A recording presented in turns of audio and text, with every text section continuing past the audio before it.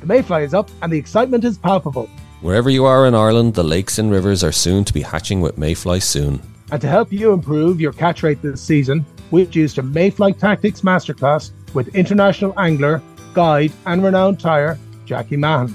If you want to learn about setup, tactics, conditions and flies, then head over to www.irelandonthefly.com/masterclass, where you can find out all the details to access the recording and Jackie's notes. If you want to catch that difficult fish or try out new tactics, then this masterclass is for you.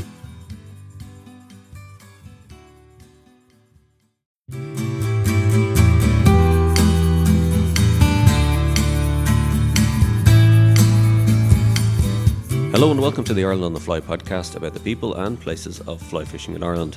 This latest episode was recorded as a video webinar in conjunction with the 2020 Virtual Irish Fly Fair, which has been organising talks and fly tying demos online in place of the usual fair in Galway that was postponed, of course, due to COVID. And I was joined this week by renowned fishery scientist Ken Whelan and well-known guide and instructor Jason Reardon from Game Fishing Ireland as they discussed what lies beneath the loch trout's underwater larder and how to imitate it. Just to note, Jason and Ken will be back for a follow-up session next week when they answer any questions you may have in relation to this topic, and so you can email them to info@lastcastmedia.com or submit your questions in the comments below on my Instagram page. So now, back to the discussion, and Ken began by explaining what trout feed on in lochs over the course of the season. First of all, just to say how delighted we are to support Elaine and Stevie in this fantastic endeavour. I mean, you know, never to be put down. They've decided to do a virtual fly fair, which I think is a fantastic idea. And as I say, we're delighted to support it.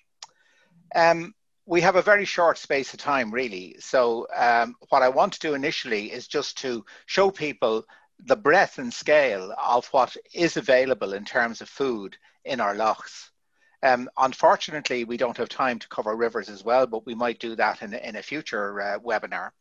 But in terms of the lochs of Ireland, really, if you break it down into the season, you'll see at the beginning and the end of the season, it kind of telescopes. So you get a smaller variety of food, and therefore the fishing can be that bit easier. So if you start, say, in March time on a typical loch in the west of Ireland, you would find that fish are up on the stones. They're feeding on shrimp, they're feeding on the hog lice, or water slaters as we call them, and snails. And then from around mid-April to mid-May, then what we're going to talk about this morning really takes over in terms of the buzzer and the lake olive. From mid-May to mid-June, then you still have your olives, you still have some buzzer, but really the mayfly on many lochs then takes over. You also have the fisherman's curse, and what is then consistent throughout the rest of the summer, which are the sedges. And in mid-May to mid-June, at the beginning of the sedge hatches, it can be really productive because the fish really seem to gorge on them. So you get the great big sedges, the murrocks, and you get the smaller sedges, the Welshman's button. From mid-June to mid-July, then, the fries tend to appear. And Jason will talk about this in a future webinar because fry and the next little creatures, which are up here on the right-hand side, the little planktonic Daphnia, they are particularly challenging. When you have fish feeding on fry or Daphnia, that's very difficult. So we're going to avoid that today.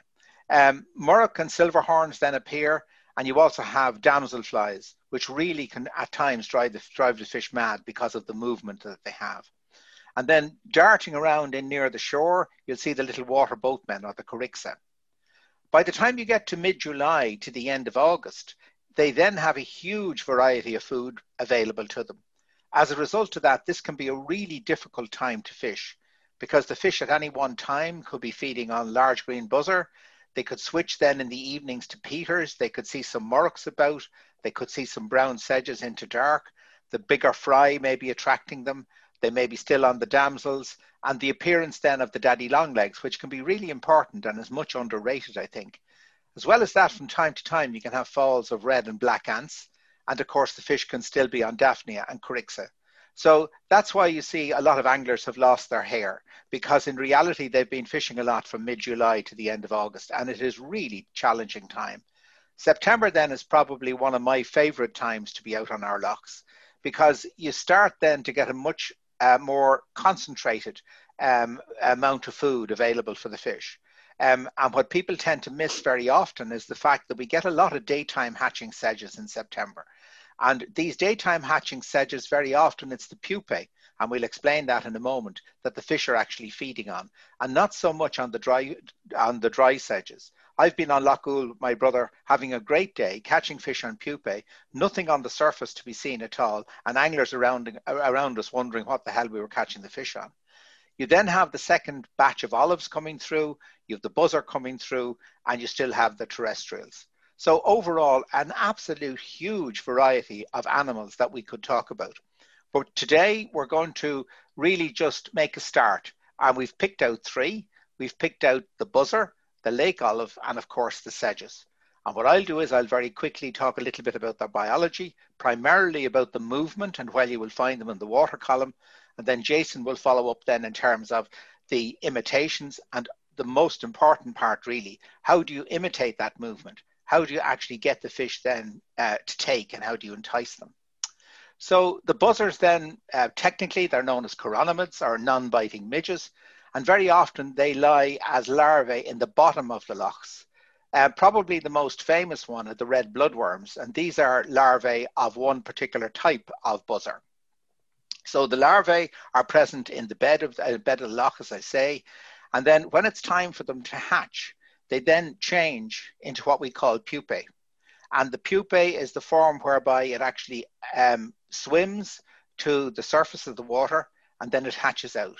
But a couple of features that are really important to the angler is the fact that inside what you see here, inside these skins, the actual body of the emerged insect is separating away from the skin. That means that there's a gap between the body of the animal and the skin. And as the buzzer moves up through the water, the fish can see all sorts of different changes in color. And that's why we have lots and lots of different variety in terms of our buzzer patterns, and why at a certain depth or at a certain speed, a certain color may work very effectively. And it's great fun being able to actually zone in on which particular colors or which color patterns or mixes actually work on your loch.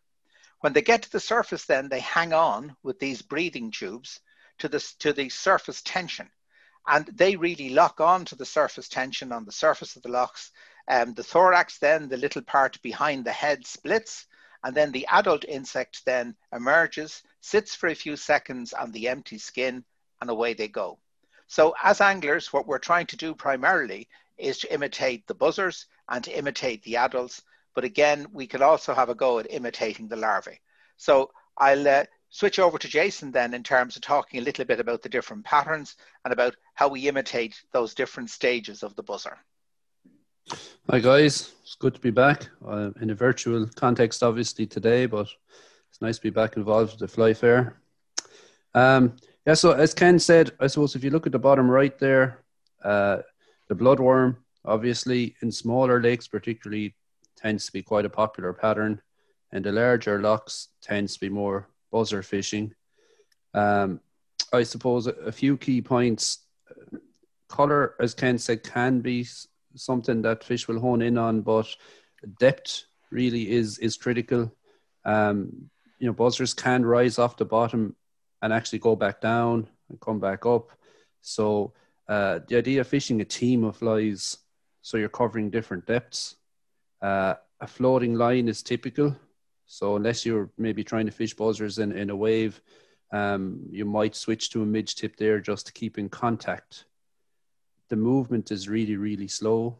The flies drift. So what you're trying to do, in some instances, people will anchor up. Sometimes you might use a drogue, but the idea is to fish these things dead slow, static. So on a big loch, you're going to be drifting on a small ripple, and you're going to be using a figure of 8, not really even so much to move the flies, but just to keep in contact. So you're trying to match your retrieve to the speed of the boat. Sounds easy, but they're really, really top buzzer anglers that really love buzzer fishing have this off to a T. And because the boat could be moving towards the fly and you're trying to judge this retrieve, spotting the takes can be really tricky as well. Some people fish with the rod tip really, really low to try and keep what we call a straight line. So keep the fly line dead straight from the tip of the rod to the fly so that you detect subtle takes.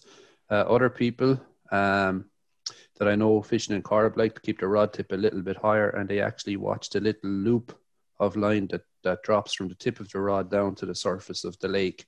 Any movement or twitch, particularly any sideways movement, something that looks wrong, and they'll set the hook.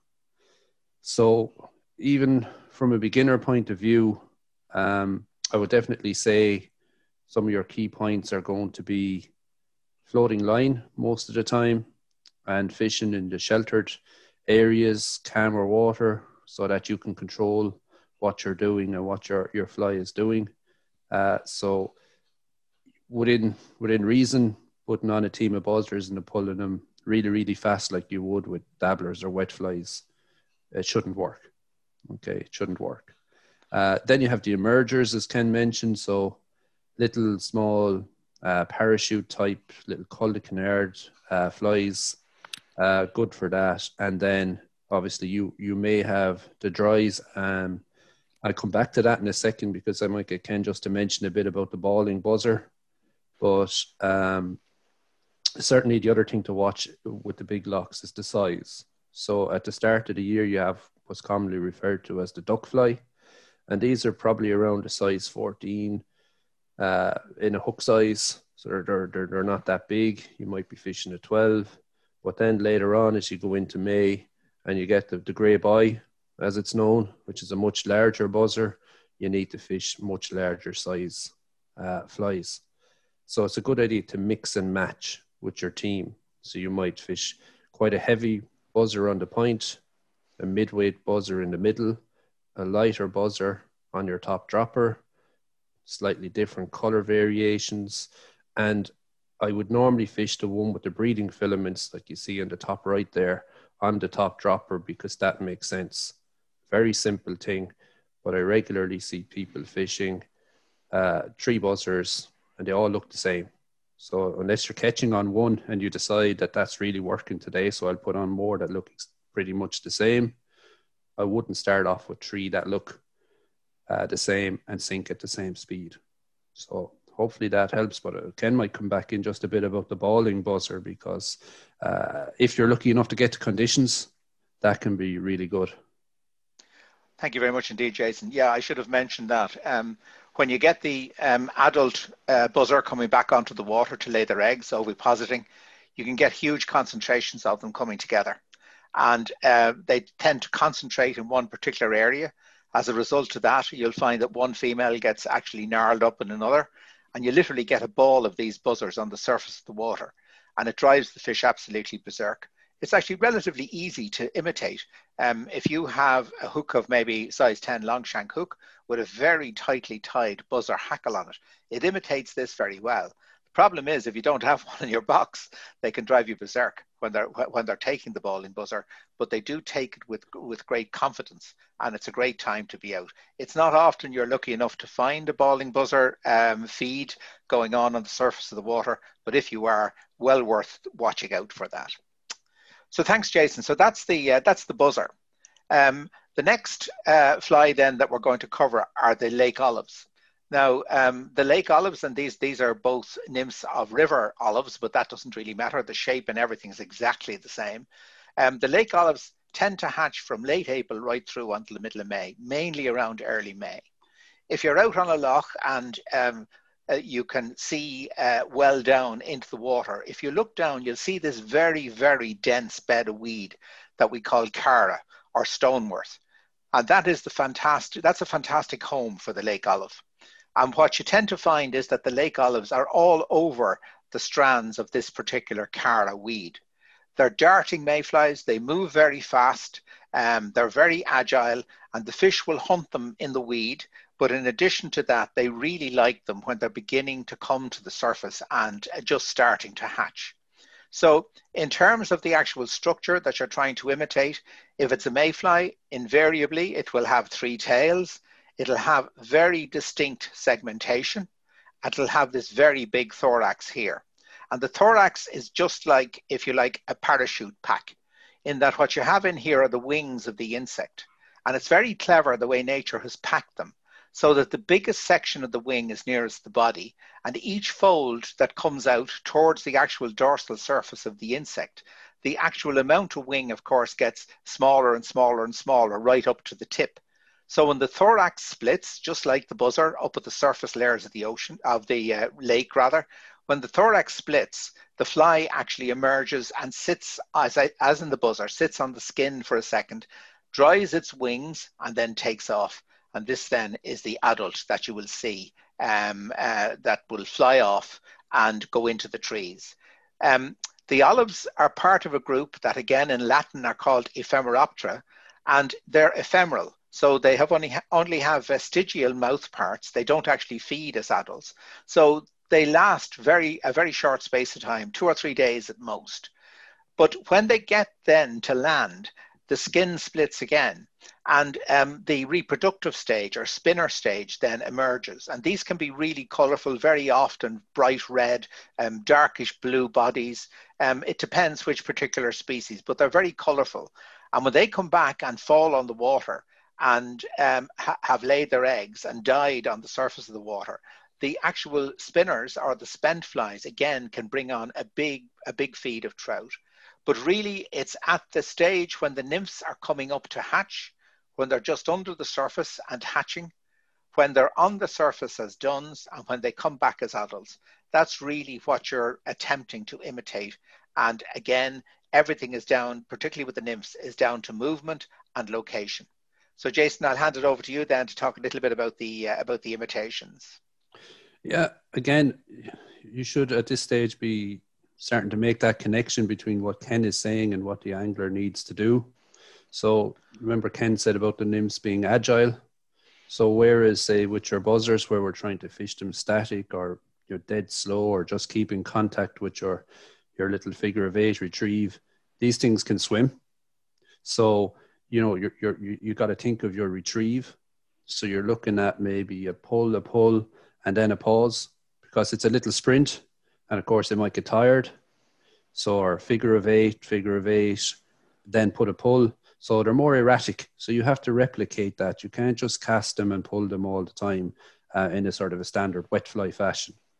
Obviously, when they get near the surface, you can see why wet flies work. As Ken said, they're starting to break out of their shell. And if you have a wind and a wave, and again, think, you know, we wouldn't generally like to fish wet flies in calmer conditions.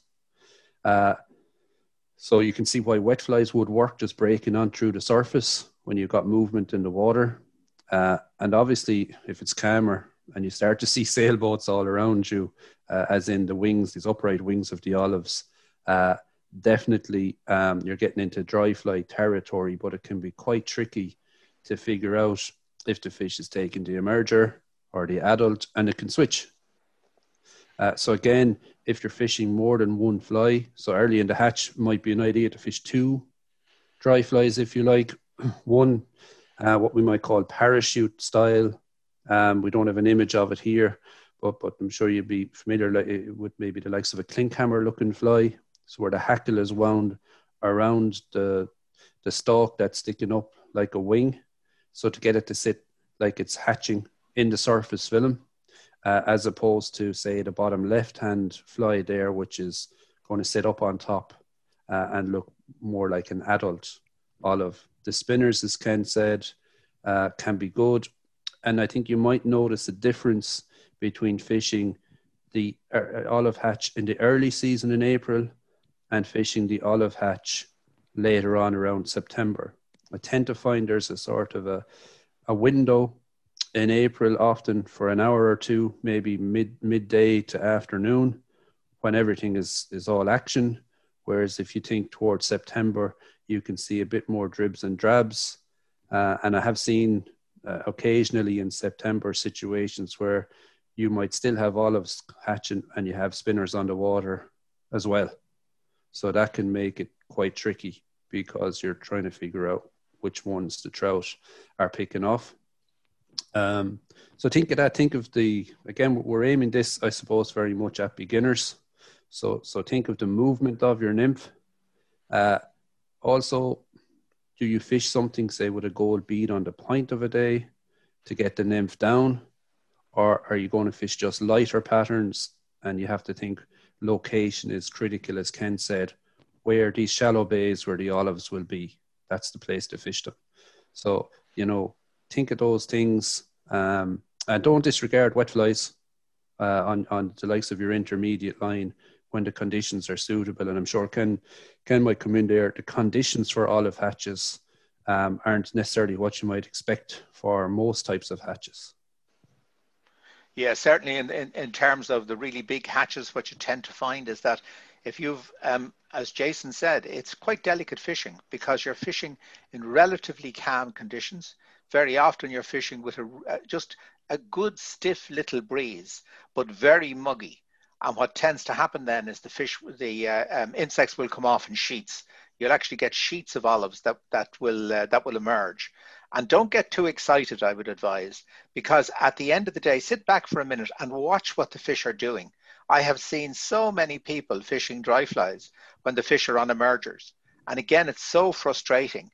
And yet it's just a matter of watching the rise form and watching the behavior of the fish, particularly if you have this mass emergence of the olives. And very often the fishing is better when you're getting a good trickle of olives coming off, rather than a situation where you have this huge emergence of olives coming off. And as I say, watch out for the Cara. If you can see big beds of this very tightly packed, beautiful, crunchy looking weed, there's a lot of calcium in it under the boat. And it's about maybe 2 to 2.5, maybe 3 meters deep. That's the area where you're going to get the olives. And if you drift out of that, my advice would be go straight back and fish that area again. You're not going to get these widespread all over the lake. Okay, let's move on then to our final insect then for this morning. And we're going to talk then about sedges. And these are by far my favorite because I tend to catch more fish on sedges, different forms of sedges over the season than anything else. So as larvae, after the eggs have been laid, there's 2 types of sedges. There's the free-living sedge, and then there's the guys and girls then that make the cases. The free-living sedges are predominantly in flowing water, and you'll find these in big numbers in rivers. But where you have a reasonable river coming into a loch, very often you can actually have a transfer across, and you can get these free-living larvae in the lochs themselves. And these are very often imitated by check nymphs that you see anglers fishing, particularly competition anglers. But in reality, it's only from time to time that that's going to be the case. Difficult enough, I find, to imitate the actual cased caddis. Certainly Jason has some very good times for what he calls these little peeping caddis. And at times it can be fun trying to fish them. But predominantly what you're looking at are these creatures. These are my favorite. These are the pupae. So what happens is, and it's easier to explain really with the cased guy. So the insect then lives in the case for the whole of the summer, and say it's going to hatch in the autumn time. Eventually it realizes, just like the chrysalis of a caterpillar, realizes that it's time to hatch. It goes back into the case and it seals off the front of the case and changes into this form here. It changes into the pupae inside the case. It then eats its way out through the seal that it has at the front of the case and then emerges up through the water. And the movement of this creature is absolutely vitally important in terms of the way it attracts fish. You can see the long traily antennae here. You can see the very bulky shape. And as I mentioned, and I don't apologize for mentioning it again because it's so vitally important, very often fish will be feeding on pupae. They are difficult to actually see in any way if they're feeding on pupae. They can be a meter down, gorging themselves on these. And you can have brown and green as the best 2 colors for the pupae. And then as they come up towards the surface, if they're taking the pupae nearer the surface, you will see them as if see the fish feeding on them as if they're taking very big, chunky buzzer pupae. But keep an eye out in terms of what exactly they're doing. The sedges themselves can hatch in 2 ways. The adults can hatch out in the loch itself and then scutter across the surface. You'll see this with the peters and with the morlocks. And again, it attracts the fish as the insect actually, if you like, walks or runs across the surface of the water. But then others swim into the shore and they'll actually emerge up the stems of leaves and so on. And then you get the adults coming back then to lay the eggs then at dusk. So the adult insects can be really important for night fishing from late evening through dusk right into dark. So the sedges, as you saw on my list at the very beginning, they hatch all of the time from May right through, if your loch stays open even until the 12th of October, you'll find that the sedges can be present right through that period and are consistently an important item in the trout's diet. So Jason, I'll just turn over to you then in terms of the imitations. Yeah, well, as Ken said, the larva is probably not as important to anglers, particularly on the larger lakes. You can catch fish. You need to fish them close to the bed of the lake, and you've got to fish them quite slowly because they're crawling around down there. It's something probably anglers try here and there, but not something that you would really be setting out to do that often. The pupa, on the other hand, definitely a key one for the angler, although missed by a lot of people. Certainly, I would say, from my point of view, when you're going into August, September, and you have sedges hatching throughout the day, that's when I really like to try fishing the pupa.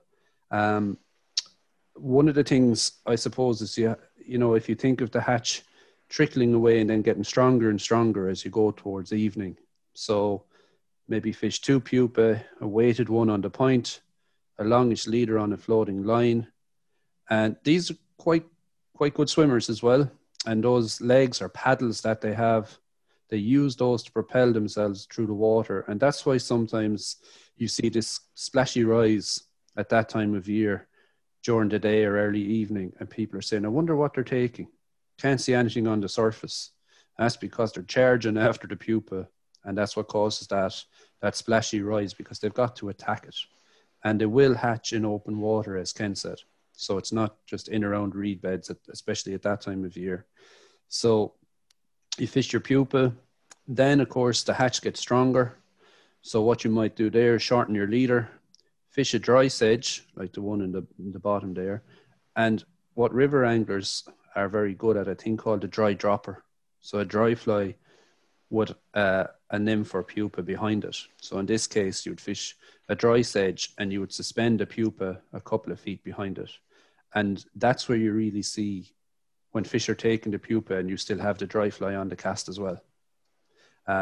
Often, you know, I see it, I'm guilty of it sometimes myself. You go out, you fish maybe a sedge and a daddy or 2 sedges.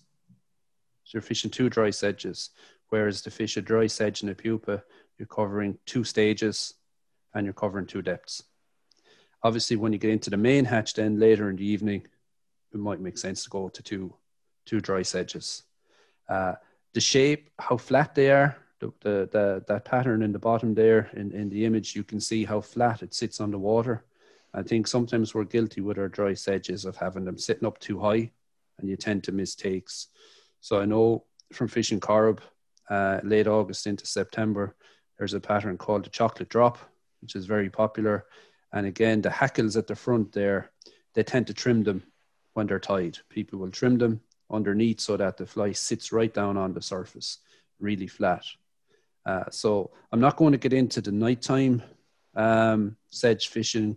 I just said I talk about sedge fishing around that time of year, during the day into the evening, just to focus on the pupa, because, you know, we did say it's what lies beneath. So that's a few pointers anyway to watch out for. And obviously the colours, as Ken said, greens and ambers. Wet flies are good for pupa, just to say that. Everybody at this stage, I think, seems to know about the green Peter muddler for late season. Have a look at it. Have a look at the green Peter muddler. Look back, and we can just jump back a slide to that image of the pupa in the top right. Bright green. Look at the bulky head on it.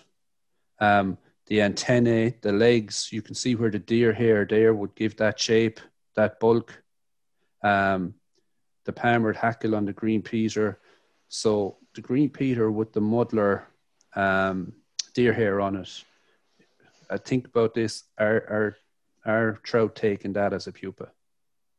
When you look at the fly and look at a pupa, and remember, you're tended generally to pull this fast on maybe an intermediate line, and we know that the pupa swim fast and that they're out in open water. So It doesn't have to be a realistic imitation all the time. It has to have the right silhouette, the right shape, and be moving in the right way. Thanks, Jason. So, folks, that's it in terms of our 3 choices for today.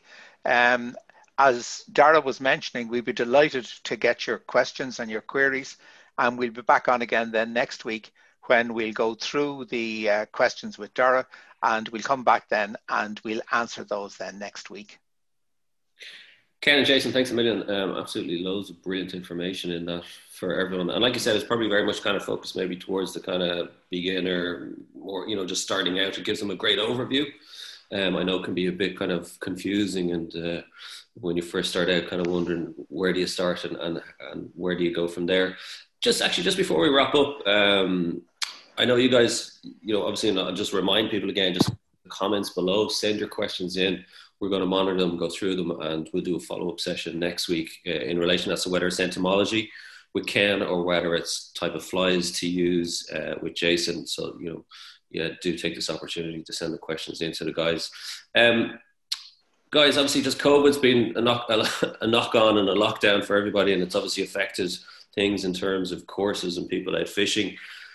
Looking ahead to 2021, with, I suppose, maybe hopefully seeing a bit of light at the end of the tunnel, and are there plans for more courses for people to learn some more?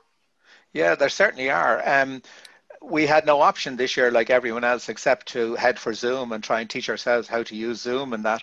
So we ran a few pilot webinars earlier this year. We were absolutely bowled over by the amount of interest. We held them to relatively small numbers because we were sure we were going to make some really stupid mistakes with the technology. So we started with about 20, and the first evening then we couldn't get the video to work. So we were very happy we only had 20. Then we went to about 40, and we could, I think, have increased that many-fold. So the webinars were great, and as I say, got great feedback on that. So what we're looking at now is going forward, I think, a blended form of learning, like a lot of other teachers. It's going to be much easier for us to run the courses on Zoom in terms of the theory component of it, where it's a very personal sort of feel for people.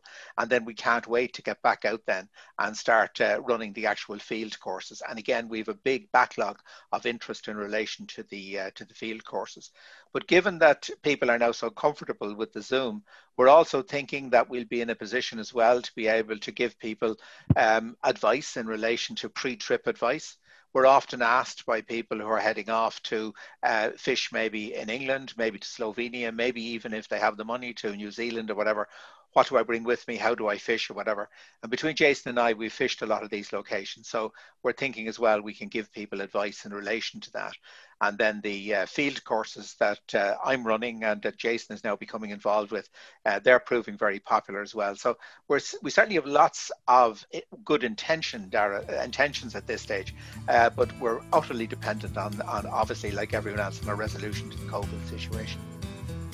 My thanks to Ken Whelan and Jason Reardon for joining me on the show, and do check out irishflyfair.com for more talks and fly tying demos from this year's virtual fly fair. Jason and Ken will be back next week to answer any questions you may have in relation to the diet of the trout loch and the flies to catch them on, so don't forget to send in your questions to info@lastcastmedia.com or via the comments on the Instagram page. Don't forget to rate, review and subscribe to the Ireland on the Fly podcast on Apple, Spotify or wherever you get your podcast from. You can also keep up to date on IrelandOnTheFly.com as well as on Instagram, and I'll be back with another episode about the people and places of fly fishing in Ireland.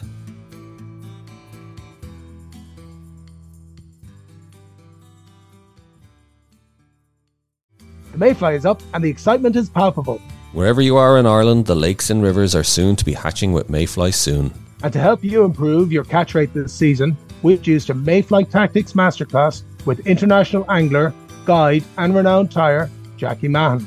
If you want to learn about setup, tactics, conditions and flies, then head over to www.irelandonthefly.com/masterclass, where you can find out all the details to access the recording and Jackie's notes. If you want to catch that difficult fish or try out new tactics, then this masterclass is for you.